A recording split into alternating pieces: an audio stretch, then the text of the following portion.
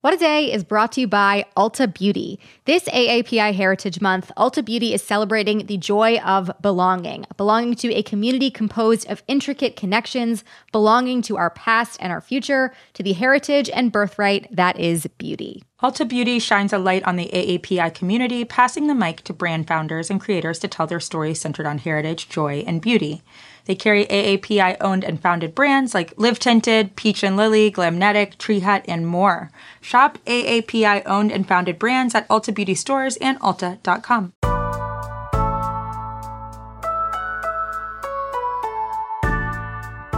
It's Friday, March 24th. I'm Tre'vell Anderson.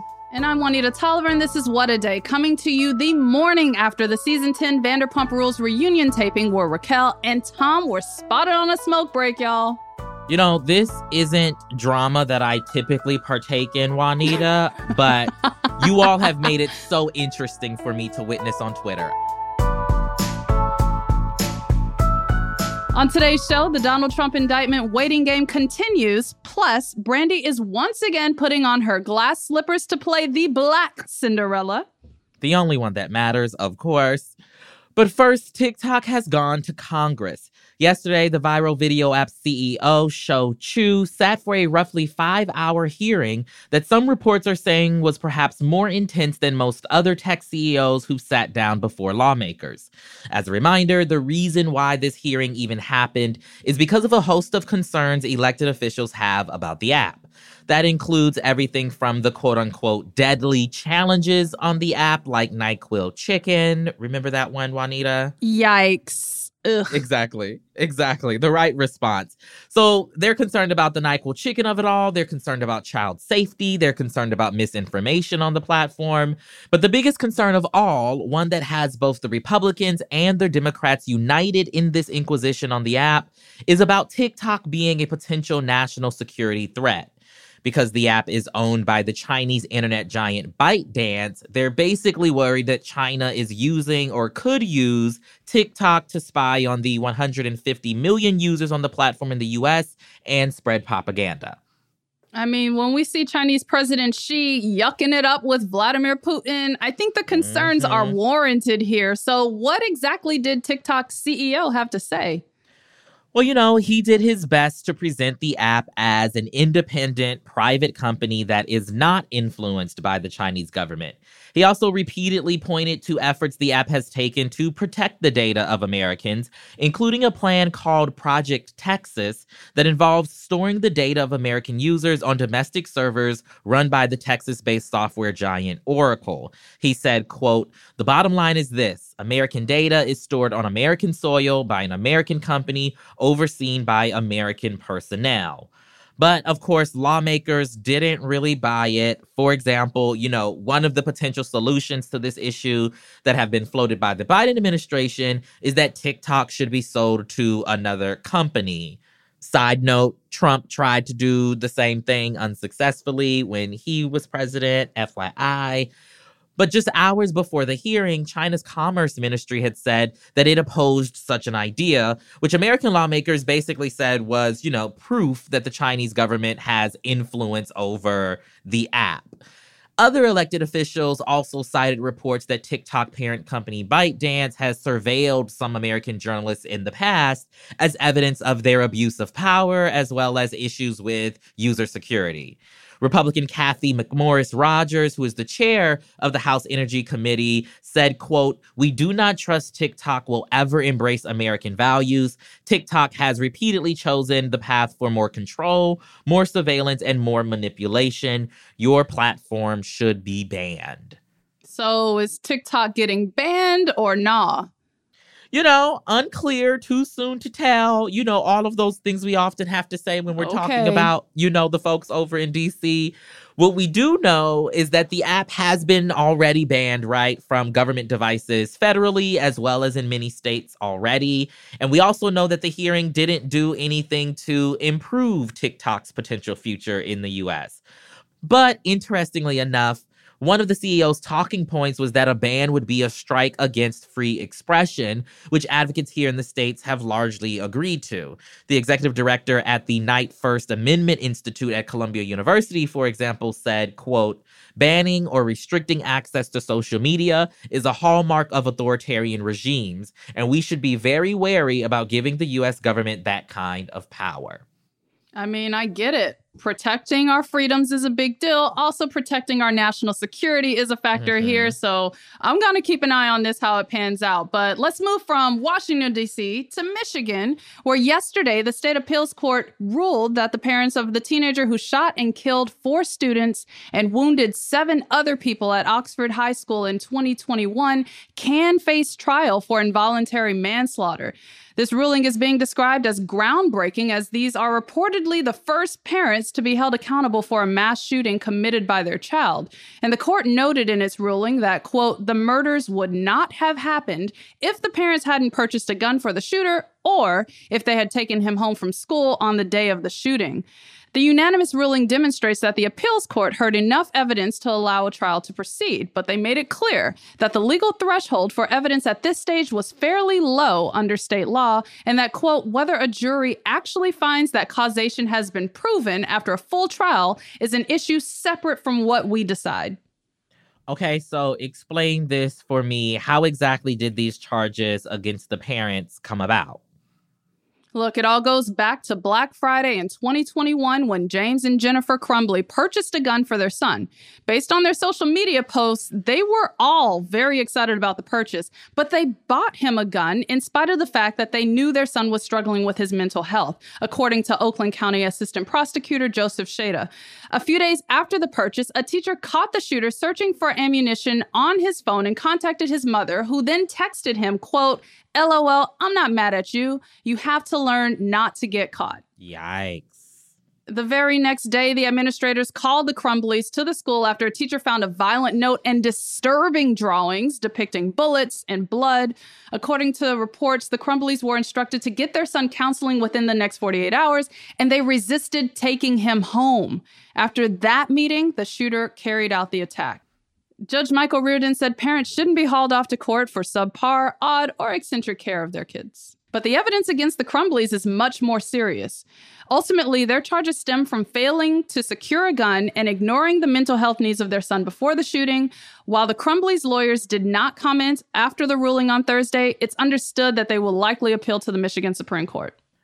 Okay, after hearing all of that, it definitely seems like the parents should bear some responsibility here. They continuously ignored any of the flags, right? The flags. Right. All of the flags that should have signaled that this wasn't a good idea. Now, we know Michigan Democrats won a trifecta in the 2022 midterm. So what action has been taken at the state level to prevent minors from having this type of access to firearms?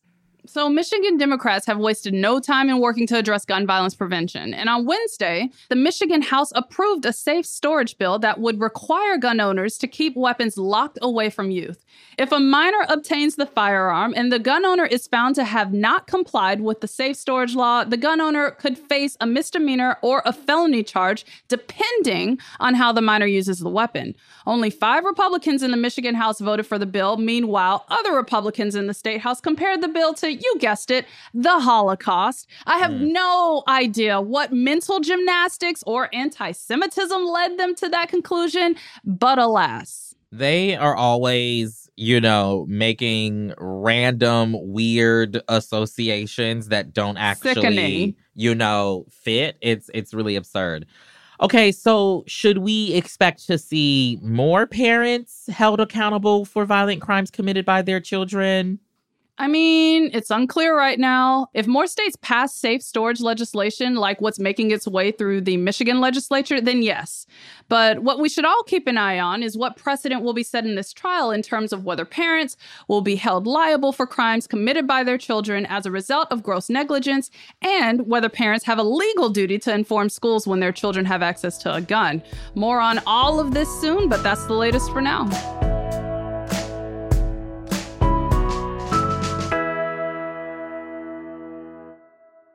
Let's get to some headlines. Headlines. You can put away the party streamers, the good champagne, and your dancing shoes for now, because any indictment that's coming for Donald Trump won't happen until at least next week. The New York grand jury investigating whether the former president paid hush money to an adult film star won't meet again until Monday.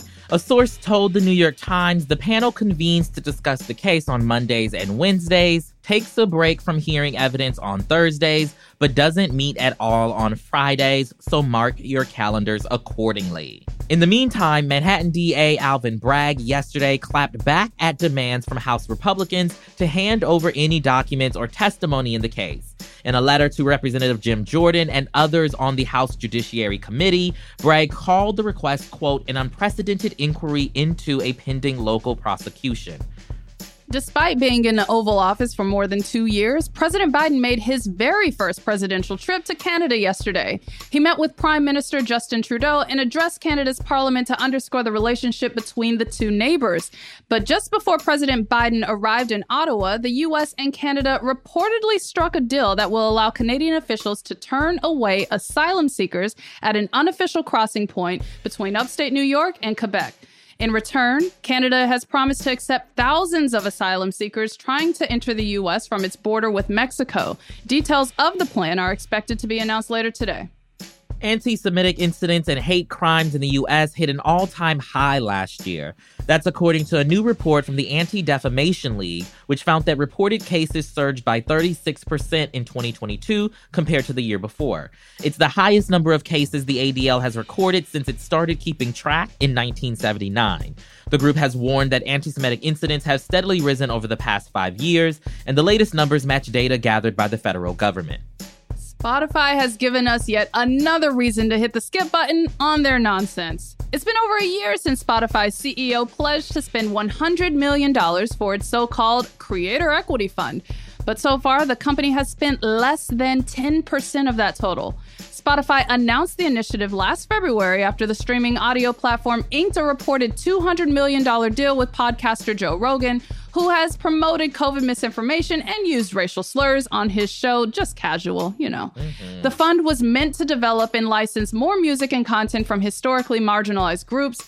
And according to sources who spoke with Bloomberg, the initiative has been slowed down by hiring delays, layoffs within the company, and, quote, shifting priorities. Sounds like their plan to promote the marginalized conveniently got lost in the margins. As they often do. Okay. Come on.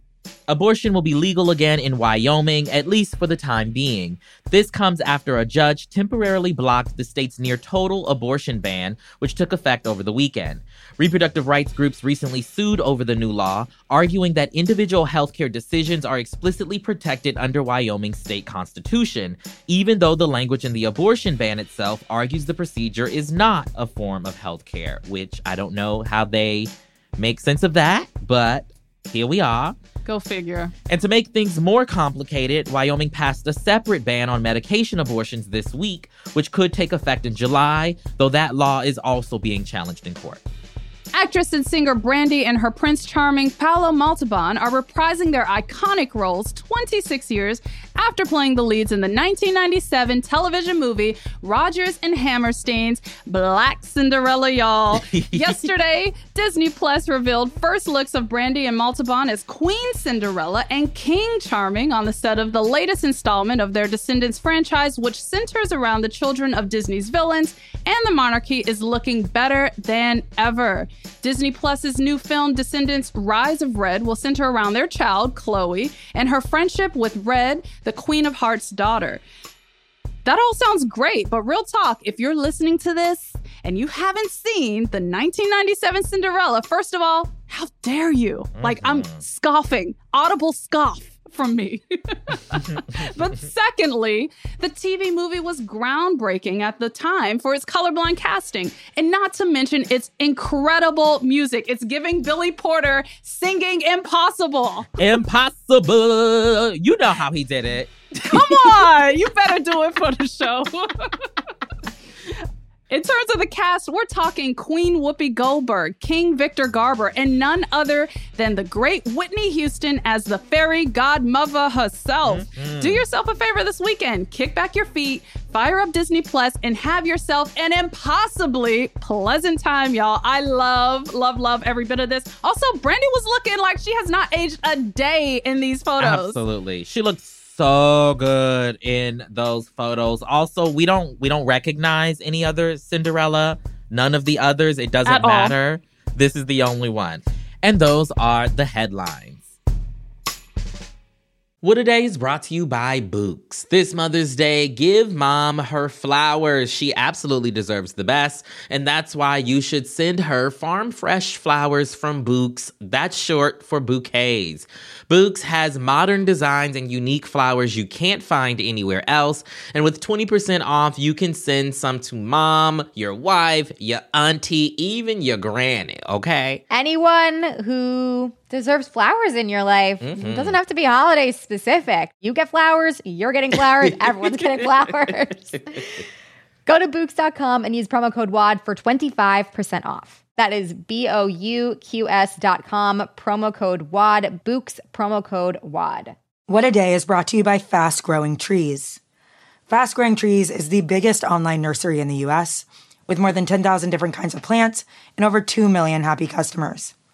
They have everything you could possibly want, like fruit trees, palm trees, evergreens, houseplants, and so much more. Plus, Fast Growing Trees makes it easy to order online, and your plants are shipped directly to your door in 1 to 2 days.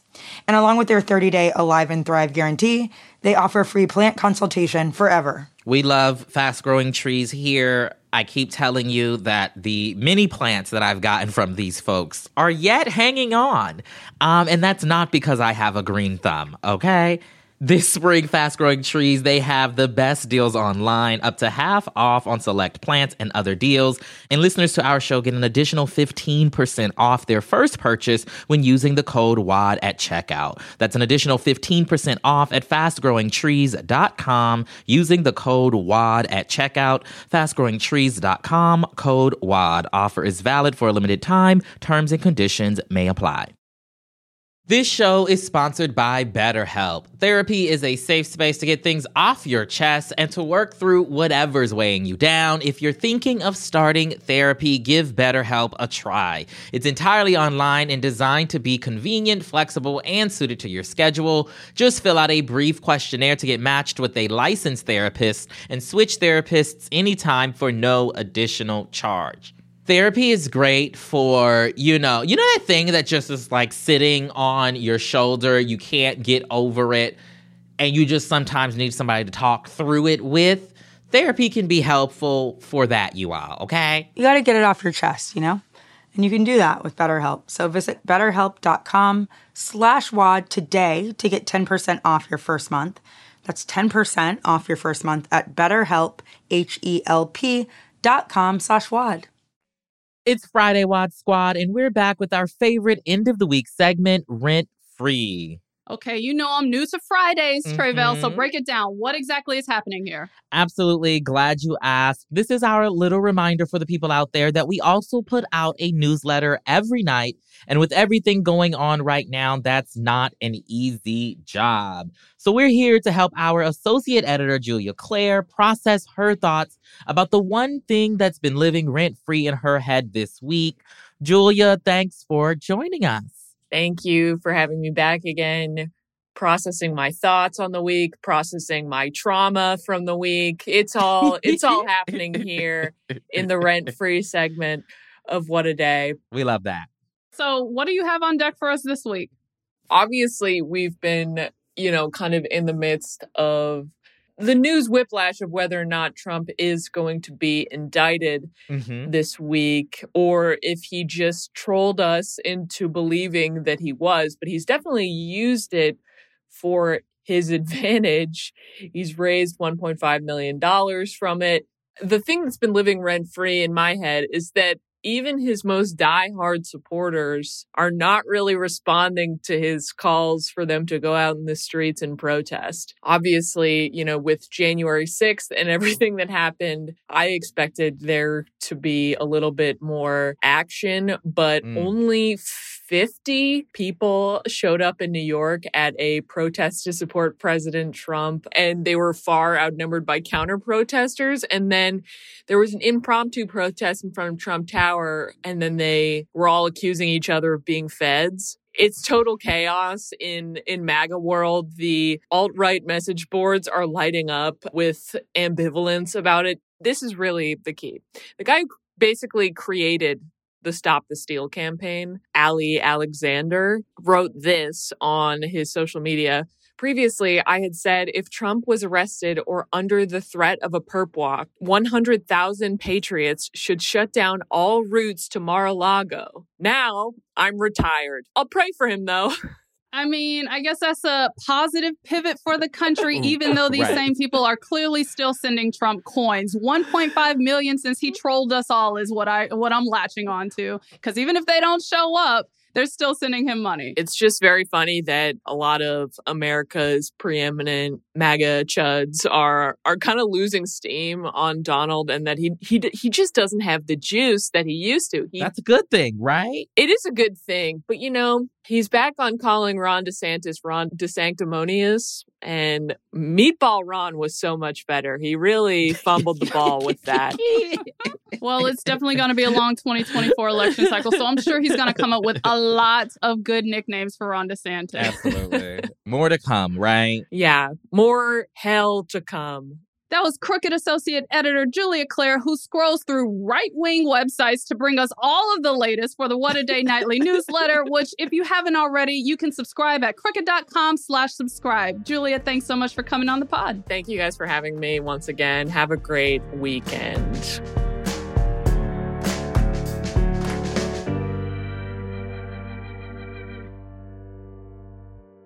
One last thing before we go. You've heard her name in the credits, and you've also heard a lot of interviews she's produced for us here on WAD. But today, we're bidding farewell to our intrepid associate producer, Jazzy Marine. From jumping on breaking news like no one's business to helping us understand the deeper emotional ramifications of the Taylor Swift Ticketmaster debacle, Jazzy has been instrumental in all of the day-to-day work to bring you this very podcast you know and love. So before she rides off into the LA sunset, we wanted to send her off with this. Jazzy, you can't leave us.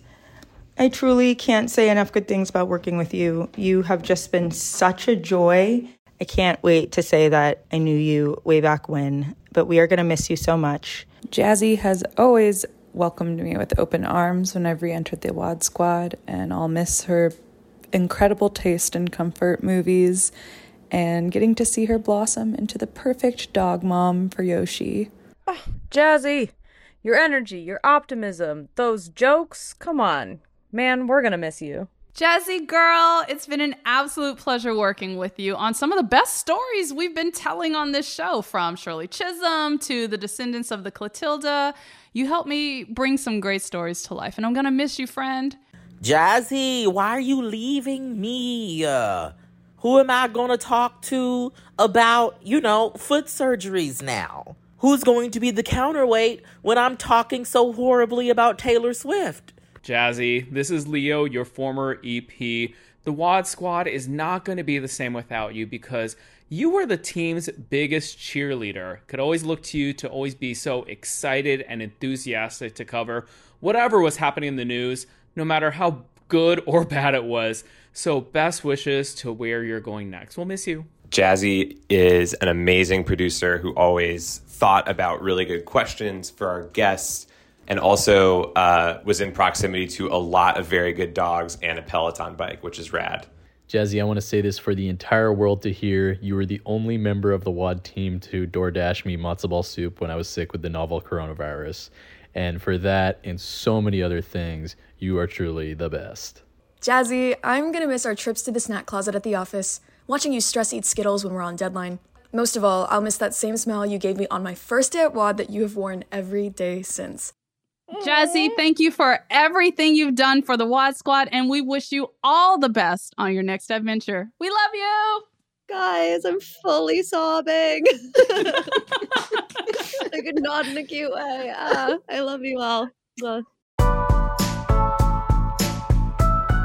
That is all for today. If you like the show, make sure you subscribe, leave a review, make it home before midnight to avoid turning into a pumpkin, and tell your friends to listen.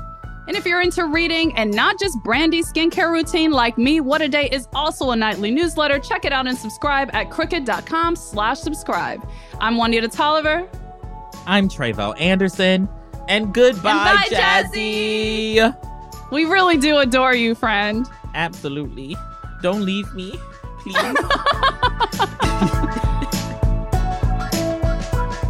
What a Day is a production of Crooked Media. It's recorded and mixed by Bill Lance. Jazzy Marine and Raven Yamamoto are our associate producers. Our head writer is Jossie Kaufman, and our executive producers are Lita Martinez, Michael Martinez, and Sandy Gerard. Production support comes from Leo Duran, Ari Schwartz, and Matt DeGroot, with additional promotional and social support from Ewa Okulate, Julia Beach, and Jordan Silver. Our theme music is by Colin Gilliard and Kashaka.